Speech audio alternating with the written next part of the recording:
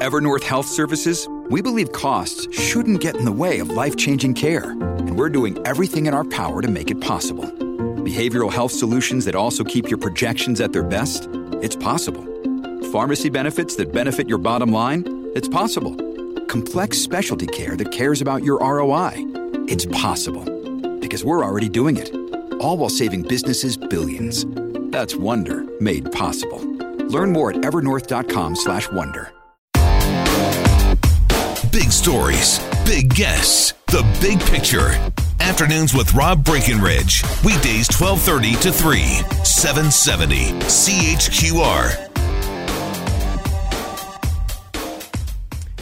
Well, as they say, desperate times call for desperate measures. And certainly in the oil patch at the moment, there is a combination of desperation, frustration, a whole lot of emotion. We're just unable to get past some of these obstacles. And not only is the industry paying a price, but we're all collectively paying a price. We are leaving a lot of money on the table, a lot of revenue on the table as a result of this massive discount the Western Canadian Select is selling at. And it's holding back the recovery. So as I say, maybe it is time to look at out-of-the-box ideas. There's been a call by some in the industry, including Cenovus, to have government-imposed production cuts that would reduce this oversupply and hopefully, at least in the short term, help address this price differential. Now, not everybody's on board. Others in the industry, Suncor and Husky, for example, have rejected this call. But it's time to put some ideas on the table, even if they are unconventional or radical. Because we got to do something, don't we? Now, joining us for his thoughts, very pleased to welcome to the program W. Brett Wilson, co-founder of First Energy Capital, chairman Canoe Financial, entrepreneur, philanthropist, former Dragon.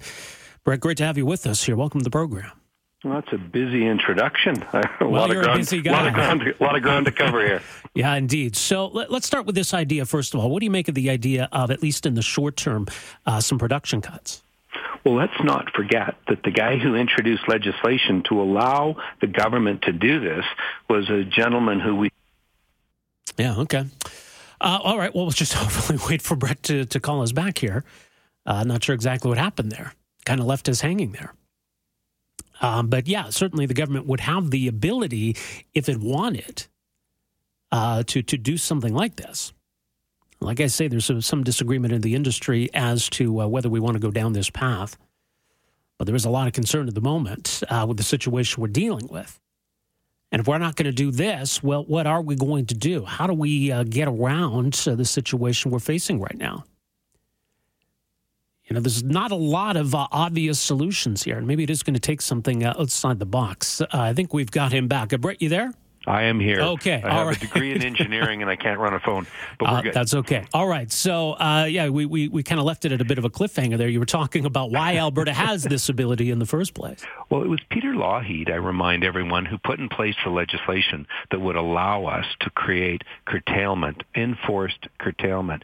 So it's not a brand new concept. It's certainly one that's a bit controversial, but for sure, the two people who you described as opposed to it are the people who are benefiting the most, because they're integrated and they're capturing the delta or the difference because of the expanded differential. So they're acting in purely self-interest. They're not thinking about their employees. They're not thinking about the province they live and do business in. They're thinking about themselves and themselves only. And I think there's a win-win embedded in all of this, where a couple of the integrateds may have to give a little because they're getting unusual windfall profits right now. And so to give away some windfall profits, which the market's not going to reward them for, it's simply a bit of cash in their jeans, but it's not long-term and it's not sustainable. So the thought that we would enforce in some way, and I got a couple of different ideas, but some sort of enforced curtailment does make sense to the industry. So how might we do it then? Well, there's a couple of approaches. If the government wanted to be bold and say, look, we're here to support the industry and we've been doing okay in the past, they could leave their royalty barrels behind, leave the royalty barrels in the ground and take those out at a different time when the price of oil is dramatically different. So that's a win for the citizens of the province of Alberta long term, and it's certainly a win short term in terms of creating incremental or reducing, if you will, the number of barrels being produced. The other, which is what we're talking about for the most part, is enforced curtailment, where in some model, and I don't know what the model looks like, but small producers drop 5%, mid-sized producers drop 10%, a few of the big guys drop 15%, whatever it is. And if someone like Cenovus, who I hear is on side with this, if someone like Cenovus or Canadian Natural, some of the big players are on side, then I don't see why the industry wouldn't move forward, why the government wouldn't move forward rather, and sort of, let's be clear, industry isn't going to voluntarily say, well, I'll drop, hopefully the rest of you will drop. Yeah, exactly. And so, again, but people say that the industry is opposed to it. No, they're not opposed to it. They just need to be guided and given direction, because it's not simple to have, if 9 guys out of 10, 9 women out of 10 in the batch drop their production, the 10th will benefit disproportionately. So everyone has to play. There's no choice. Yeah. Everyone has to play. And the idea would be to try to get the price up. Is that why we'd be doing it? For sure. Right now, one of the reasons that the differentials expanded, there was an outage at a refinery in Whiting, which took a lot of our crude, but there's also oversupply in the basin. And let's, if you want to talk pipelines, there's another hour of conversation, but there's oversupply in the basin. And if we reduce the oversupply temporarily, 3 months, 6 months, 9 months, some number, we can take the excess off the market, which has driven the differentials to be so wide. And again, remember, we were looking at $15 to $20 oil in Alberta, the differential being $40 to $50 relative to the world price of oil, which, I'm invested in a company on the south side of the border. We're receiving the full price of oil and looking across the border at Saskatchewan going, too bad, you're getting $50 less than we are for the same barrel. Makes no sense. Well, it's crazy, isn't it? As I said at the outset, desperate times call for desperate measures. We really need to be thinking outside the box right now, don't we?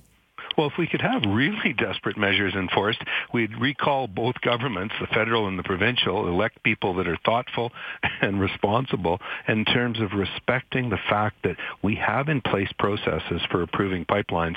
These pipelines have all been approved 6 ways to Sunday. The U.S. has its own agenda in terms of not wanting the Keystone XL to come across the border, and yet the U.S. is building pipelines like crazy internal. And Canada? No, we're not doing pipelines because apparently we haven't consulted with absolutely everyone, including my deceased grandmother, on how the pipelines should be enforced. Yeah, so we look at unconventional short-term solutions, but long-term, Brett, we got to get this figured out. We've got investment drying up. We've got all kinds of uncertainty around the industry. We've got C-69 looming over us. It's a worrying time, isn't it? 69 scares me a lot. The process that we have in place already scares me a lot because clearly the courts are saying it's not good enough. I don't agree. I think that when the Trans Mountain, or rather, when Keystone was rejected recently, when Trans Mountain was rejected recently in the courts, as was Keystone, but as the Trans Mountain rejection should have been countered with a government slap that says, no, we're going to court. We're going to enforce the rules of law that we have. We have regulation. We have process. We followed them. We're comfortable. But, of course, now we've got a group of killer whales that apparently haven't been fully considered. I don't agree based on the information I've seen. And certainly we've got additional Aboriginal or First Nations groups looking for additional consultation. And while I agree that we need to have adequate, in fact, it sounds like more than adequate consultation, we're stumbling when we start to allow every intervener in the world to show up after the fact. Do you remain hopeful, though, that we can meet the court's obligations on Trans Mountain, that they can move forward south of the border on Keystone XL? Did you remain optimistic through it all? Well, I do, and it's because I don't think that the process is a rubber stamp in any way, shape, or form. But there will be additional Indigenous consultation. There will be additional looks and reviews at tanker traffic. But based on the information I have and the fact that they've already reviewed and approved everything, the goal of regulation, the goal of the approval process, isn't to get permission from 100% of the people who might have an interest in it. You're never going to get 100%. But the goal is to make sure that the project is environmentally responsible and economically in the interests of our nation. Well, we've already proven that once. Now we're going to prove it again. So I'm confident that proof will be in the pudding, so to speak, and we will get there. But we need to do more than just rubber stamp and pay lip service to this process, which is why the government's put in place a rigorous expanded and accelerated process for that incremental review. And only in the world of government would they say 6 to 9 months is fast, but let's accept that that's where we're at. I suppose so. All right. Well, appreciate the insight. As always, Brett, thanks so much for making some time for us here today. Any and always. Take care. That is W. Brett Wilson, entrepreneur, philanthropist, and former Dragon, of course, his thoughts on where the industry's at and his thoughts on this interesting and unconventional idea to, at least in the short term, impose some production cuts. It seems a little radical, but as Brett Wilson says and others in the industry say, there is a case to be made for it.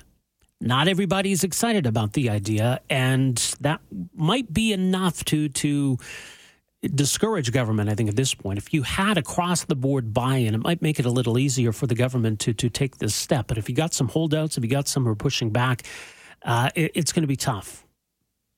What do you make of this idea, though? 403-974-8255. We got a lot more to get to on the program today. We are back with more right after this. Afternoons with Rob Breckenridge, starting at 12:30 on News Talk 770 Calgary.